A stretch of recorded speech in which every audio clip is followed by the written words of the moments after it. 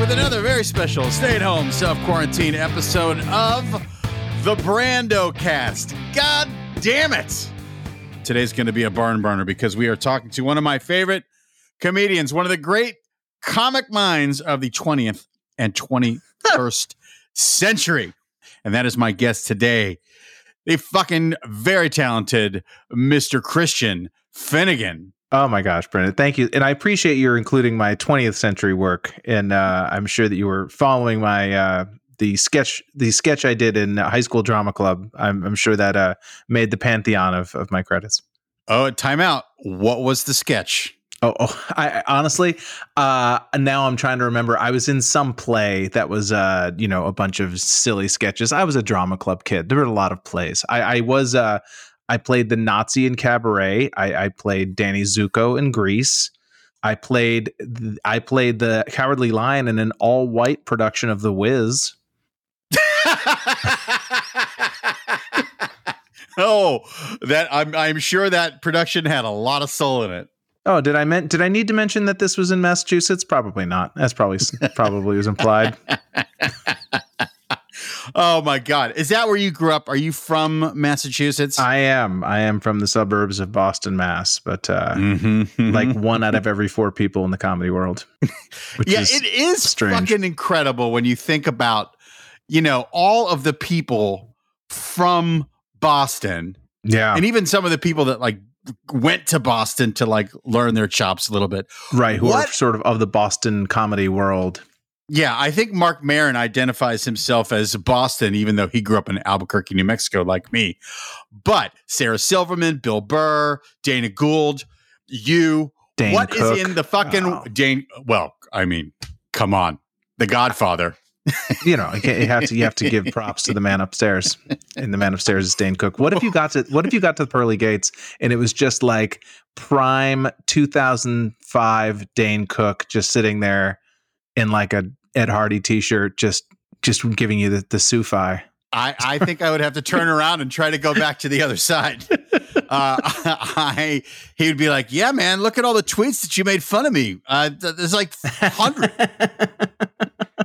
Like, sorry, man, but hey, what is in the water? What about Massachusetts? It's a good question because I genuinely don't know, and also in addition to that, there's so many comedy writers because I have nothing to do with that scene at all. I went to college in New York and left Massachusetts as soon as I was able, and so I don't have any kind of comedy roots in Massachusetts at all. But there clearly is something going on there. I think it's because everyone in Massachusetts is so cut off from their feelings and emotions. And there's just an icy quality to the way people, and so they stew internally, which I think then becomes the building blocks for comedy.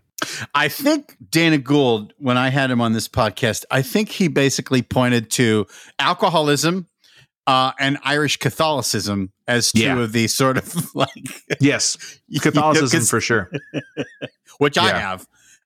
So I have the Pittsburgh Catholicism, but my uncle was a priest. We used to have mass in my grandmother's living room. Oh my God. It's very exciting. Was that mom's brother or was that dad's brother? My dad was last of seven, Irish Catholic family, picture of John F. Kennedy on the wall, the whole deal, And as is with most Irish Catholic families from Boston growing up in the sort of 50s and whatnot, one priest, one homosexual who only came out in his 50s, one developmentally disabled person, because for whatever reason, every family in Boston, you have a cousin or an aunt, and four of the seven were alcoholics. So sometimes there's a cop in there. Yeah, no cops. That's right. Yeah, I'm sorry. I'm not, come on. We were at some standards. Oh my God. All right. Well, I'm so fucking excited to talk to you today on the Brando Cast. And I'm even more excited to talk to you because when I asked Mr. Christian Finnegan to come on and I gave him the sort of the preamble, we talk rock, we talk favorite artists, and he threw out a band that I literally just saw in concert a few nights ago from this recording. The Michael Chiklis Band. You know what? The Michael Chiklis Band at the Baked Potato on Ventura. Listen to me, San Fernando Valley. If you have not seen this powerful outfit, you are missing out. It's when you can't get tickets to see Jeremy Renner, then it's Michael Chiklis next. Okay, wait a minute. I'm going to time out. Hold on. Time out. People who listen to this podcast know this about me. I spent a considerable amount of time doing karaoke at the farmers market in Los Angeles. I just remember we had this interaction on Twitter a few months ago. Okay, right. So I'll just share it with everybody else because people were making fun of Jeremy Renner one day, and many of us were piling on. And I think I just inserted the fact that fucking guy can sing. Because every Saturday before he was famous, he was part of the same karaoke thing that I was. And I got to give that fucking guy props because he brought it. I brought the rock and he brought the sort of straight crooning, if you will. But that fucking there's guy no question that he can sing. That I don't think that was ever really the issue. I don't think anybody ever thought like this guy is incapable of singing. I think it was the rest. It was the rest of it. And the whole like, hey man, things have gone pretty well for you. Why rock the boat with this? Count your blessings a little bit. Not everybody needs to do everything. And the jury is still out. Is he a good hang or not? I don't know. He was always icy and competitive at the late 90s, early 2000s karaoke scene. And I remember competitive karaoke people, man, that's an affliction. Worst. That is a real issue. But the thing about this particular karaoke scene is there were hundreds and hundreds of people there, and each week, and they would pack the patio at the farmers market on 3rd and Fairfax. And so there were a lot of desperate souls who truly believed that they were going to be discovered at farmers market karaoke,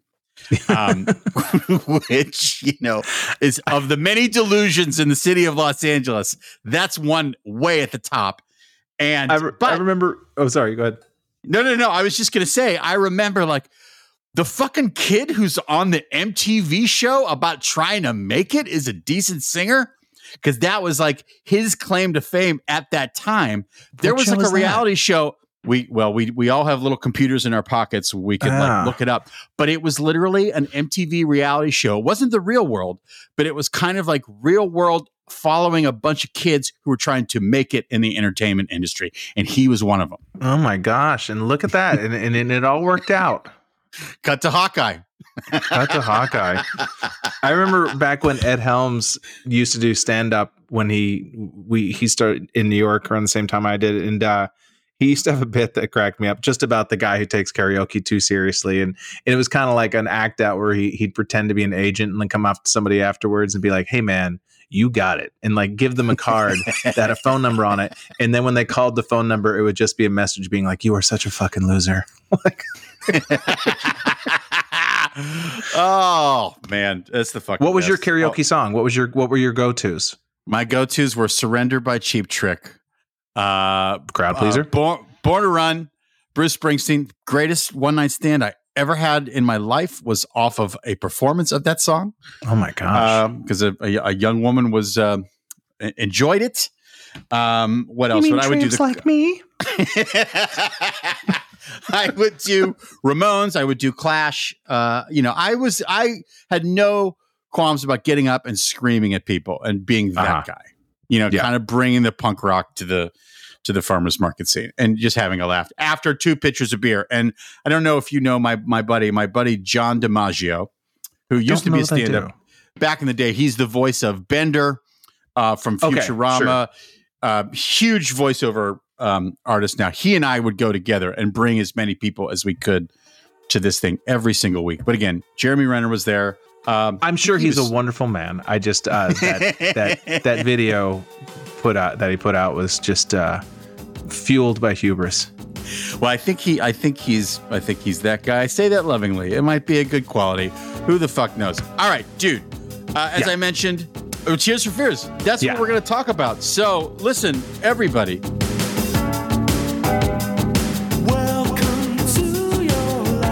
Tears for Fears are an English pop rock band formed in Bath, England back in 1981 by Roland Orzabal and Kurt Smith.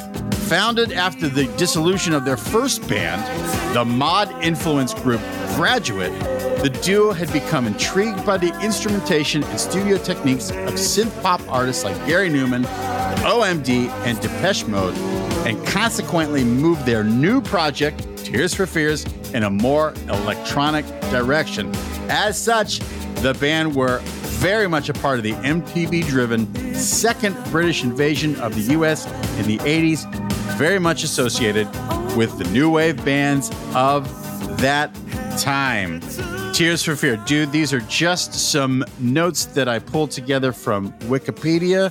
So tell me, what does Tears for Fears mean to you? You know, it's one of those things where, you know how certain bands you grow up with and you don't even necessarily consider yourself a fan of them. They just happen to sort of fit into your coming of age, you know, that they're sort of furniture in your life when you're 10, 11, 12 years old. And it was really only later, it was kind of after their heyday that I really kind of became more of an active fan, and then kind of went back and then re-embraced Songs in the Big Chair, and to a lesser degree The Hurting, you know, with the first album, which, you know, a lot of people think, you know, that's maybe their favorite. It's not mine, but yeah, I kind of got into them at Seeds of Love, which is where a lot of people sort of jumped ship. And then I was kind of into the Roland Orzabal solo version of Tears for Fears for a couple albums after that. And then it kind of went back, and once I felt like I spoke the language of the band, like once I had an ear for what they were doing, it helped me kind of just understand like what a big part of my childhood they were, and Head Over Heels was my wedding song, and you know, it was our wedding processional, like that was what we entered to. And so, yeah, it's just one of those bands that, I don't know, kind of to me hits that perfect midpoint between pop, you know, and easy to digestible kind of, you know, 3.5 minute pop songs, whatever, but also just striving for something a little bit more to where it still was within the realm of pop and rock and popular music, but had a little bit more for your brain to hook into. Okay, I won't bore you with the details of the Tears for Fears concert at the Forum in Los Angeles. Well, was it enjoyable? It was honestly one of the best shows I've been to in a long time. It sounded incredible, and I was going to say about Head Over Heels, man, do people love that song. When they played it, the entire crowd sang along with that song. They sang along with everything. And you were talking about Seeds of Love. Woman in Chains and Sowing the Seeds of Love were two of the highlights of the night for me. And they're not even necessarily in my favorite Tears for Fears songs, but they're a damn good band. And I'll say this, the coolest thing that happened in the show, Forum was sold out. So that's super impressive. For them to pull off selling out the Forum, you know, in 2022, which is not every band can do, but they played a lot of songs from their new record. 7 of the songs in the set were from the new album, The Tipping Point. And midway through the show, Roland started thanking the crowd because he could see people singing along with the new songs. And he got choked up, like totally organic moment. And his face is on the big screen. And he was like, it means so much to us. And then he choked up, and the place went crazy and allowed him to like really feel that moment. And it was like such a cool thing. Like you never see like the guys in Kiss go like, oh my God, you guys like Love Gun. This is so cool. Thank you so much. This next song is called Let's Put the X in Sex. Yeah. You're not going to get that.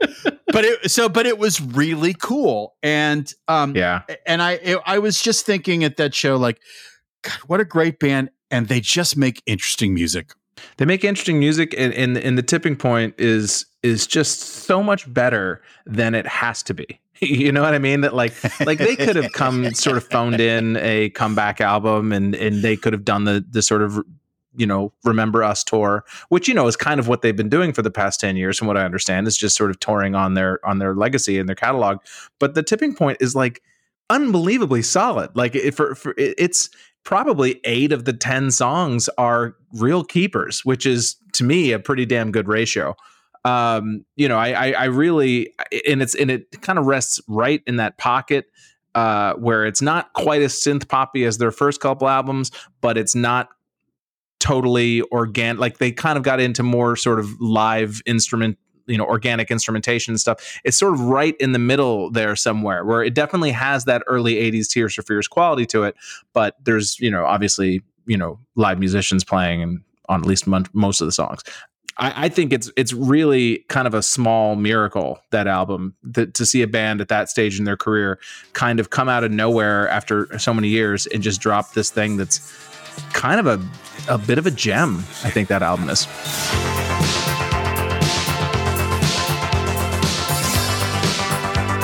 The Hurting is the debut studio album by Tears for Fears, and it was released on March 7th, 1983.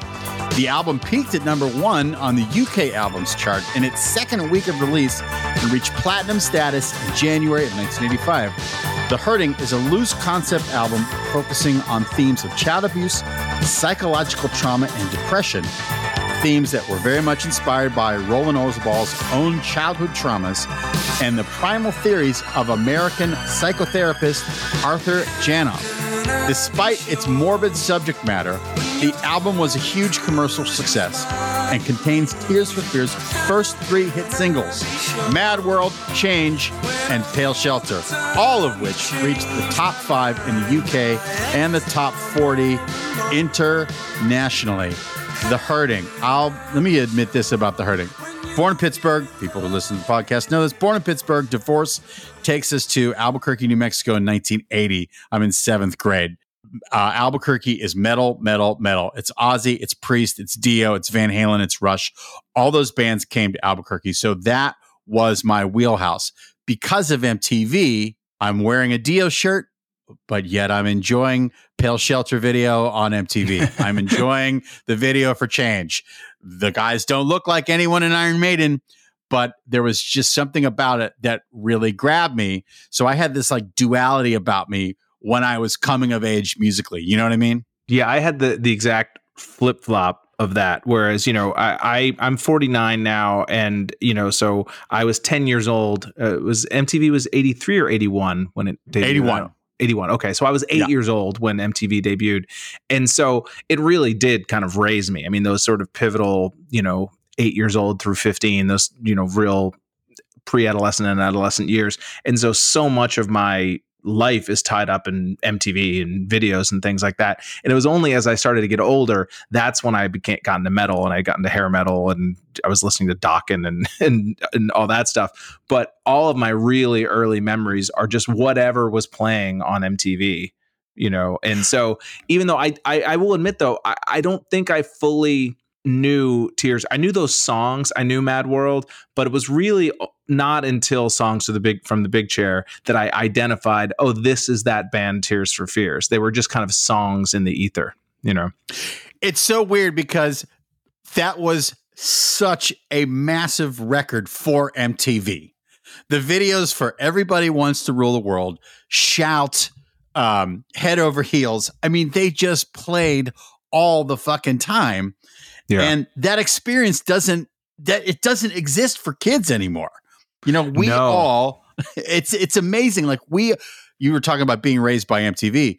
Our mom worked. So my brothers and I left the television on like the radio all day long. All day. Absolutely. And if they were playing a video that we didn't care about, we'd go about our business. If we heard something in the background, we'd run back into the living room to watch the video. And I mean, it was our babysitter. And my first career aspiration was for sure to be an MTV VJ. Oh my, of course, 100%. And then you talk to Dave Holmes for a while, and you're dissuaded of that notion. who is a friend of mine in real life. He's a great friend of mine. Yeah, he's a great dude. And in his stories, I had him on this podcast just to talk about his stories at Woodstock '99. Oh yeah, yeah. And I joke, actually, honestly, when he talks about it, it makes me still wish I was a VJ. Like, those desires still exist. Well, because I think we could have done it right. Oh, 100%. Well, but you read, have you ever read I Want My MTV? No. Oh, is that it's Jesse fantastic. Camp? Who is it?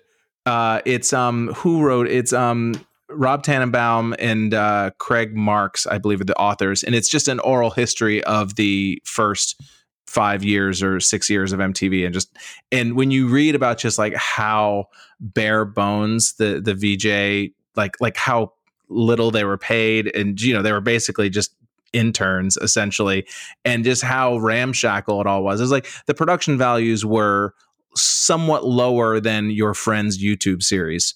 And, but if you were our age at that time, they were as big as Michael Jackson. Like Adam Hunter was as popular as Michael Jackson in my mind. I honestly, my feelings for Nina Blackwood and Martha Quinn was like, God, Nina would be really fun, but Martha would be together forever. But it's Nina that would classic be really Madonna horror thing.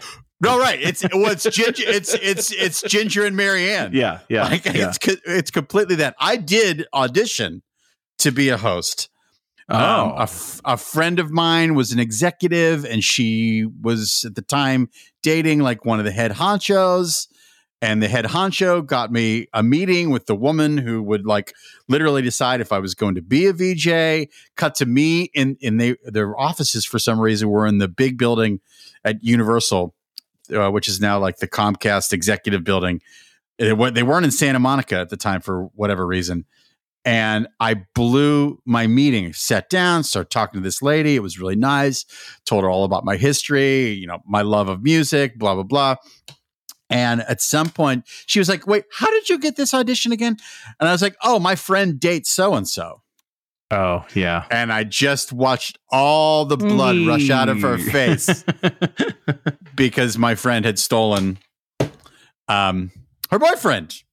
Yeah. Well, you want to know how, to what degree videos ruled my childhood. In 2001, I went on a VH1 game show called Name That Video, and I won a car. Get the fuck out. Yeah. Who was the host of Name That Video? Karen Bryant, who was even if you don't know the name, you absolutely would recognize her because she was all over MTV and VH1 in the late 80s, early 90s. More 90s rather. And she was the host. And I went on this game show and I won a Toyota 4Runner. And it was very exciting. I actually, I won't bore. It's too long of a story to get into. But go ahead. Sorry. No. How long did you have the 4Runner for? Oh, I didn't even have a driver's license. I sold it right back to Toyota. I've lived in New York City. I didn't have a license, and so I went to Jersey City on the path and cashed. They gave me a check, and I walked, and it saved my ass. Because I was like 25 grand in debt at the time to MasterCard. And so it paid off all my debt. And and it got me into an apartment in Astoria. And then the rest is extremely boring history. Do you remember any of the videos that you were able to name? I remember every single one of them. Well, not only that, and I'll try to make this as truncated as possible because I do want to talk more about Tears for Fears, but it was one of those deals where there's 3 contestants in the first round and then one person gets knocked off. And then the second round, and it's like a bunch of categories sort of, where you, whatever, different like Jeopardy style categories. And then in round 2, it would be like, they'd give you a clue to some song. And then you would be like, Christian, I can name that song. I can name that video in 4 seconds. And be like, well, Brendan, I can name that song in 2 seconds. And then it would kind of like a game of chicken. And then, so I won that round, and then I got to the end. And at this point, the game show had been on the air for a few months, but nobody had won yet. And that's a problem. Like, people need to win game shows. And so there was kind of like a buzz around the studio, like, oh my God, we think this guy's going to do it. We think he's going to do it. And so the final round is me, and they show 10 videos, and you have to name song and artist. You have 60 seconds. And if you get one wrong, you can come back to it, like, it's not like if you get one wrong, you're screwed. You just pass and you come back to it later. So I get through it, and with like 1 second left, I win, and everybody's ecstatic. and people are cheering and blah, blah, blah. And I'm out of my gourd. And they say, go in this room and just, we're going to have you fill out some paperwork. Just hang out in the green room for a little while. So I go in there and I call my dad and I'm all excited or whatever. And then after about 45 minutes, I'm like, nobody's come in yet. Like, what's the deal? And then the producers walk in and they all have like sourpusses on. And I was like, what's the problem? And apparently what had happened is I had said 2 of the songs slightly incorrectly. They had played You Shook Me All Night Long by AC/DC, and I said You Shook Me. And they played Crash Into Me by Dave Matthews Band, and I said Crash, which was the name of the album, not the name of the song. Now, if they had said wrong, I would have gotten them right. Like I would have guessed them immediately. So it was kind of their screw up. And they said, well, we can't air this now because game shows have to be legit or else there's like legal reasons. And so they said, so here's what we would like you to do. We'd like you to come back tomorrow and put on the same clothing, and we'll have you do the final round again with 10 different songs and artists. And so I spent like that next 36 hours just pooping my pants, laying on my shitty futon mattress on the floor. And I lived in an apartment at the time with literal rats, like rats that you'd hear chewing the plaster, and they'd run out in the living room at night. So if you opened the door at night, you had to like flick the lights on to make sure the rats would go away. And so I was convinced I was going to get fucked. I was utterly convinced. But I went back the next day, and I do think they wanted me to win because it would have been a really awkward situation if I had lost. So I do feel like the second day's videos were a little easier. But I was able, I put on the same clothing. I put on my same puka shell necklace and my hoop earring. And I went back and I was able to pull it out. What a triumph, sir. It's not, I probably am not exaggerating to say it was the biggest triumph of my life.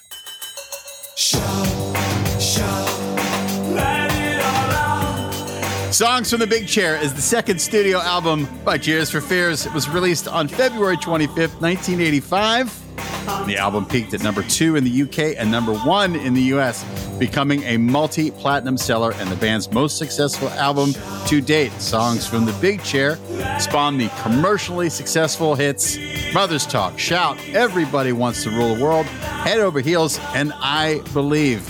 Originally, the album was to be titled The Working Hour, but Roland fought to change it to Songs from the Big Chair, which was derived from the 1976 TV film Sybil, about a woman with a multiple personality disorder who only feels safe when she is sitting in her analyst's big chair.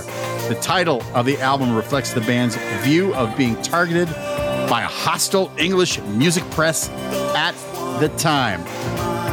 I'll give you quickly my 2 VH1 game show things. First of all, I was a contestant on The Dating Game back in 1998, which was the worst day of my life because I was literally stuck in a room with 2 personal trainers the entire day. I did not win. I thought I could win by being funny, but they don't let you be funny. You tell a joke, you get a laugh from the crowd, and then 2 producers rush in and then give you something else to say. It was a horrible day. But I booked in the many, many lifetimes ago. I was talent. I was repped at Gersh, and they got me an audition for a show on VH1. I don't know what it was eventually called, but it was based on a British show where 2 comedians would go to celebrity homes dressed as policemen and rate their CD collection. So I booked that show with Barry Sobel. Mm-hmm. You earlier mentioned the fact that MTV paid nothing. VH1 paid less than MTV, even though they were the same company. And Gersh made me pass on the show because it was like literally like $80 a week or something like that. It was comically low.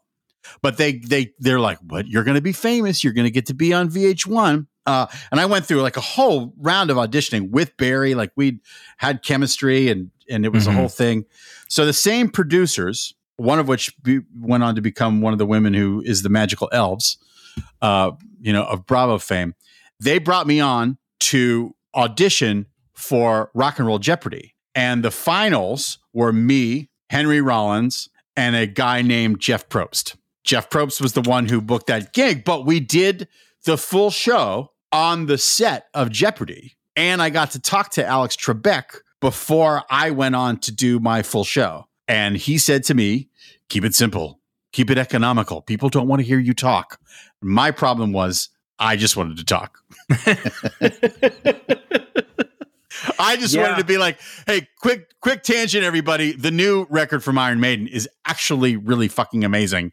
So I think you should all go out and buy that, please. Blah, blah, blah. So. Yeah, no, that is something as I sort of spent a little time doing host stuff and presentation, award show presentation type stuff or whatever.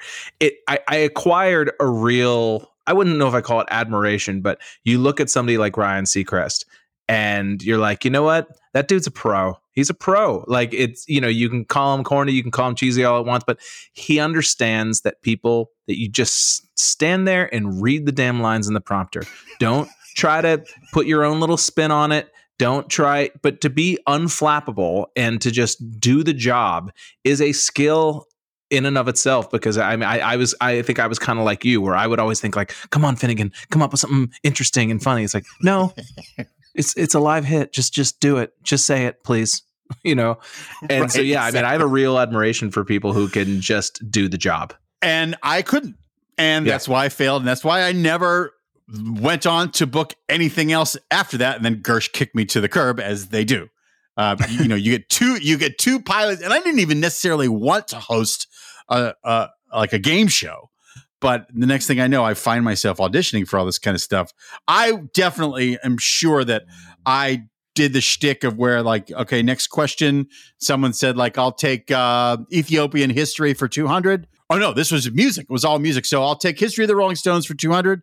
And I'm sure that I would have done the shtick where I was like, oh my God, this is too fucking easy. Let's move on. Give me another question. Like, the answer was satisfaction. Come on, team back there. I'm sure that I did that bad shit. I probably would have done something stupid like, oh, let's start you up or something. I would have been, what is this, a beggar's banquet? Something really lame like that. Yeah, I did watch Henry Rollins do his run through. Which is very hilarious to me. I mean, that, good for Henry Rollins. But I actually, in college, I took a nonfiction writing class with, and my teacher was Robert Christgau, the famous rock critic from the Village Voice. Oh, shit. Yeah. And I, like an idiot, I wrote a long nonfiction piece about how much I hated Henry Rollins. But of course, which would have been fine if I knew anything about like punk history and black, because that stuff was I had a real blind spot when it came to that. And, I knew nothing about Black Flag other than they existed and things like that. And so it was really ill-informed, and he kind of took me to the woodshed over it. But my main argument, which I still do believe, is that when you accept the gig, you forfeit the right to be above the gig. And the 90s were full of Henry Rollins, like guest hosting 120 minutes and like mocking the bands that he was introducing, like trying to maintain cred while also being a TV star, which I found that somewhat distasteful. Well, it's like, why am I even here? This is stupid. Well, you're here because your agent sent you in to audition for it and negotiated a deal for you to host the show. So you're not fooling anybody. Maybe back then having tattoos made you seem automatically interesting, but not. Well, he was rocking I remember his hair even then was the salt and pepper, the short, the buzz cut. He had cut his hair, because I liked the Rollins band, because by the time I got to college, I had switched my allegiance to, Replacements, Husker Du, Sonic Youth from, the cheese or not cheese metal, from the metal of my childhood. But, yeah, who knows what the world would have been like had Henry gone on to host Survivor. Could have been a more interesting show. Oh, I'm sure he would have just mocking the people who couldn't complete the challenges and like, you're weak, you're mentally weak. Have you ever seen Henry Rollins do his spoken word stand-up show? Not live. And that was another thing too, is that, when he would be calling his stuff spoken word, and then I would watch, you'd see some of it every once in a while and be like, dude, you're talking about airplane food. Like, it's stand-up. Just because you have tattoos and you have a black t-shirt on or whatever, it's like, if it walks like stand up and talks like stand up, it's stand up. So Could you imagine him getting up at Largo between Brian Posehn and Karen Kilgariff and Paul Tompkins? You know? Well, I actually enjoy more the idea of him showing up at the Dayton Funny Bone. And, how is the Dayton Funny Bone? Is that still rocking? I have not been there in probably 6 or 7 years, but I suppose it is probably as rocking as it ever has been. I don't know why. I feel bad for Dayton because that's always my go-to kind of like shitty comedy reference, which is I feel bad because I've had lovely times there. But there was a time where I had a rental car, and this was before the days of Google, of having Google Maps or anything on your phone. And so I had like MapQuest directions, and I was driving through like a really shitty area of Dayton because I was going from a college gig to Dayton or something like that. And I pulled over in like just like an empty parking lot just to look at these directions. And this woman who was missing a few teeth kind of came up to my window and like knocked on the window, and I said, "Can I help you?" And she said, "Can I help you?" And I said, "No, I think I'm okay." And then I rolled up the window and turned on the ignition, and her friend from like 50 feet away yelled, "You scared him!" So I don't know if she was offering me drugs or a blowjob or something, but I guess we'll never know.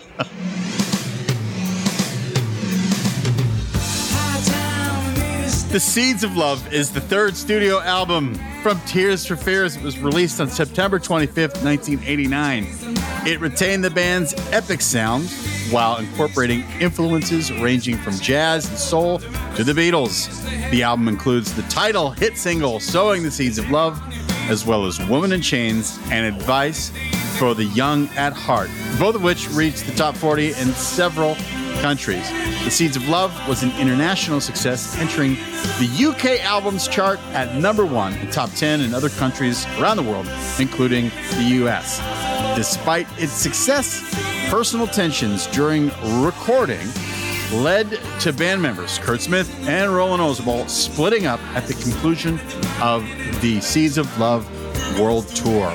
Orzabal carried on and released 2 more albums under the Tears for Fears flag, 1993's Elemental, which included the hit Break It Down Again, and 1995's Raul and the Kings of Spain. Thank God, Orzabal and Smith patched things up and reunited in the early 2000s, releasing their 6th studio record, Everybody Loves a Happy Ending, in 2004. Though the band continued to tour regularly, it took them nearly 18 years to release their latest record, which Christian referenced early on in the show, The Tipping Point, and that was released this past February. They're just simple notes from Wikipedia on Tears for Fears.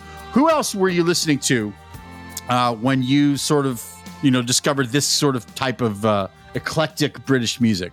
I'm not sure. I mean, like I said, I stuff like Head Over, all the songs in the Big Chair, that was kind of just part of childhood. It was sort of the architecture of just growing up in the 80s. It was really only when Seeds of Love came out that I felt like a personal, like, oh my God, I think I actually really like this specific band, Tears for Fears. And which is funny because that's when a lot of people jump ship, or a lot of people are just like, what is this Beatles thing that they're doing? And I wasn't even really a knowledgeable Beatles fan at the time. I mean, I was 17 or so. But I loved it. I was already starting to get into a lot of power pop and things like that. And so I liked big kitchen sink arrangements and orchestral pop and things like that. But yeah, Sowing Seeds of Love, I really loved. And then Woman in Chains kind of became my favorite song for a long time. I still, in anticipation, which something I do is I will make a list of my top songs by any given artist. I have a real process of, but I came up with 35 that I could really stand behind as being Tears for Fears songs that I liked. But 1 would be Head Over Heels, but 2 would be Woman in Chains. Not only do I just think it's a beautiful song, I think it's just an immaculate production. I think I've always been a sucker for fretless bass. is even though it's poorly used most of the time. I think sometimes it's used in really corny songs, but I love Fretless Bass, and Phil Collins plays drums on it, and it sounds his drumming on it is fantastic, and it's just kind of that big epic song, and it has the smoothest modulation of any song that I can think of. You know, where a song in the final in the third act of a song, it'll bump up a key, and that's supposed to sort of raise the energy level. Usually it's like a really corny, or it's very obvious when it happens, like, oh, okay, this is the big emotional thing. Whereas in Woman in Chains, it happens in a really subtle, nuanced way, I think, coming out of the middle eight. And then it kind of goes into the coda, you know, so free her. But I just think it's just a very affecting song. It's a beautiful production and a beautiful song. And and then I kind of was on board from then forward. I'm babbled a lot there. No, I love it. Well, like I said, that was one of the highlights of the show at the Forum, Woman in Chains. And they have a young woman. I'll say this to everybody else listening to the podcast. They have a young woman who tours with them and does background vocals. Her name is Karina Round. She's an artist in her own right. And they really gave her the space to just fucking crush it. And she did. And the place went crazy. You know, I have still not seen them live, which is they're coming here in a few weeks, but they're coming to like Jones Beach, which is a real pain in the ass to get to. And it's on a night where my wife works. And so I don't know that I'm going to be able to get there. But I heard them playing at the beginning of the tour. They were doing one of those Sirius XM live concerts, and I was listening to it. And one of the things that really impressed me is that they're playing all of their songs in their intended key, which is rare for a band that's been around for a long time, where the singers are, you know, because your voice, it usually can't hit those notes when you get to a certain age. But all of their songs are you know, as in the same key that you would hear them on the albums. And so I imagine they sounded great live. Yeah, they have not lost a step. I do a radio show on Sirius XM on Volume, which is sort of the rock talk channel. It's Rock Tales with Ahmed Zappa. Of course. Yes, I knew that. Ahmed is Batman and I'm Robin. And we could not get into that little Sirius show because they did shoot that here in LA. Oh. And they have like a funky studio near La Brea and Santa Monica. Also, our buddy Richard Sheltinga, who's on the show, he briefly managed them when they got back together back in the day for like 2 seconds.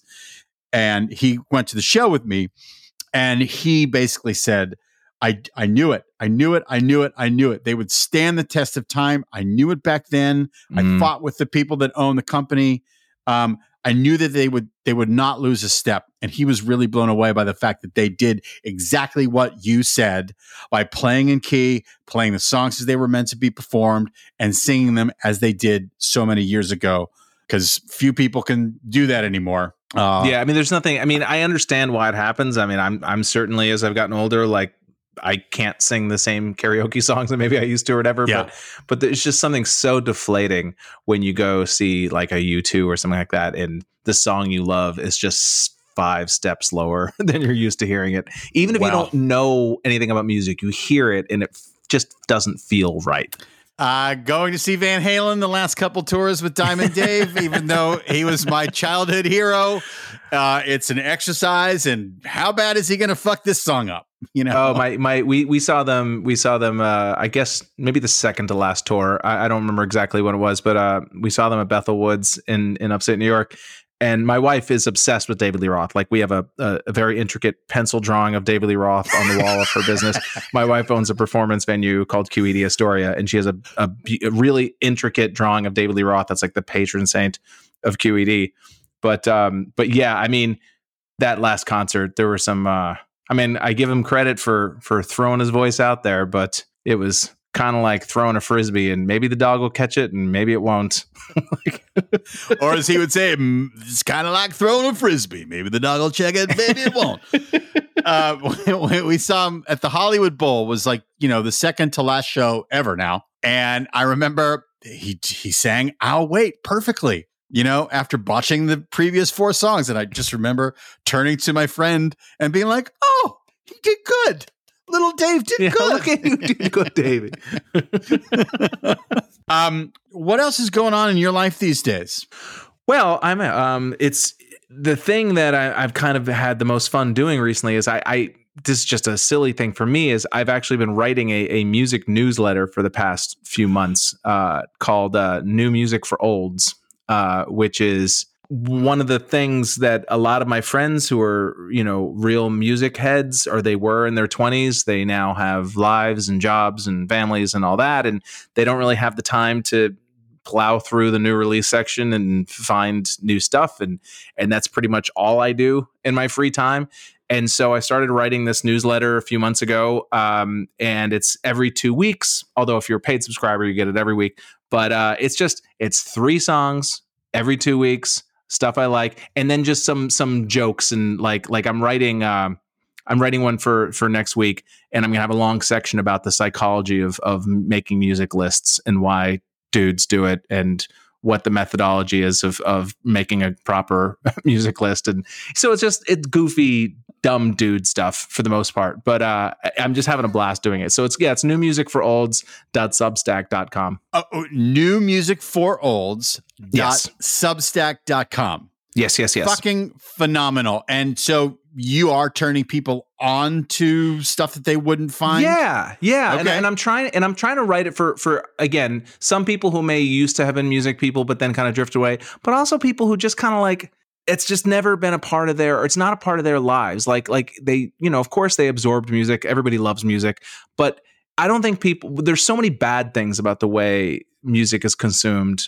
now, in terms of musicians not getting paid and the ephemeral nature of, MP3s and streaming and whatever. But one of the upsides is that it's just browsing has never been easier, and just finding interesting stuff. There's so much out there. And I just have always found that my life is a little better when I have a new song that I'm into, even if it's not brand new, just something new to me. And so I just try to give people that buzz, or at least inspire them, to sort of give your life that new car smell for a few days when you have a new album that you're loving, On that note, if you wouldn't mind, is there a song or two currently that you think is hitting all those buttons? There's a song that I was going to include for next week. This band called Clothesline from Hell, which a week ago I'd never heard of, but and they have one album out, but then a new single that's I assume is going to be on their next album. This band, is it called? Open Up? Of course I can't remember. Open Up. Yeah, the song is called Open Up by Clothesline from Hell. It's I don't know how to describe it, but if you're on if you like the heavier end of things, there's this band called Trip Villain, which I'm super into. That's like on definitely the heavier end of the spectrum. Terrible band name, great band. If you're into sort of more like dance electronica kind of stuff, there's a band called Abibio Sound Machine. They're a British band. They've got kind of like a neo soul meets Grace Jones kind of vibe. There's a lot. I mean, I've always sort of sought out new music, but since I started doing this newsletter, now I'm just kind of, immersed in it all the time, which is a nice way to live, honestly. Dude, that's so fucking cool, because I've sort of gone the other way in that I exhausted myself by the time I hit 30, because I had to be that guy starting in college. It was really starting in high school, but definitely college, and then early adulthood. Like, I had to be the guy that knew, like, there's this band Nirvana, you guys are gonna be fucking knocked out by them. Like, I had to be, and I was exhausted from that pursuit by the time I hit 30, early 30s.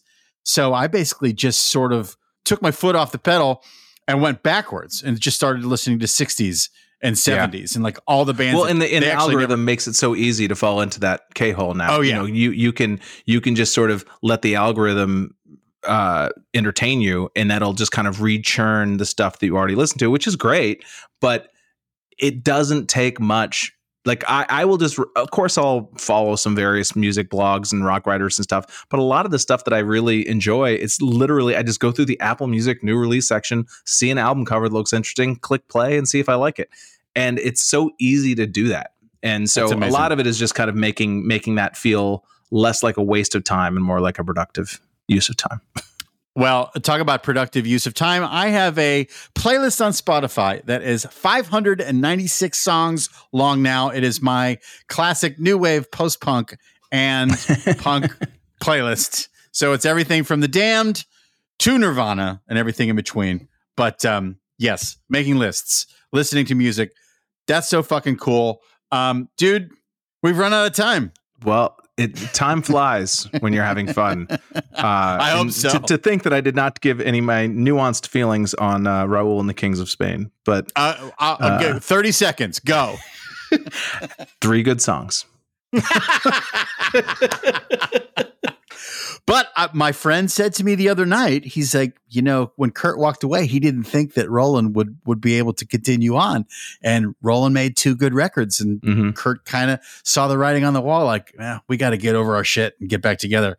But he said they're like brothers. When you're around them in person, they are like brothers. Doesn't mean that they're always in love with each other. You can tell that they love/hate each other, but that they completely have a language between the two of them, for sure.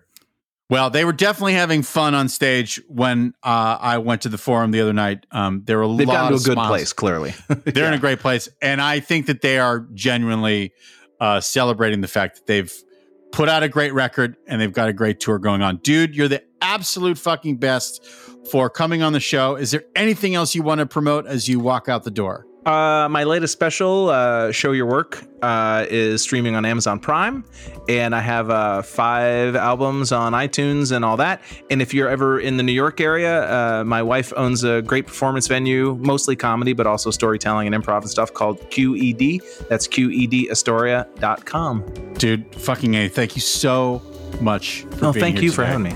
Absolutely. And to the rest of you, thank you so much for liking, listening, subscribing, telling your friends. So many great guests coming down the pike. But come on, who fucking brought the thunder today? Goddamn Christian Finnegan. And of course, the Brandocast is produced by Mr. Richard Sheltinga. So until the next time, cats and kittens.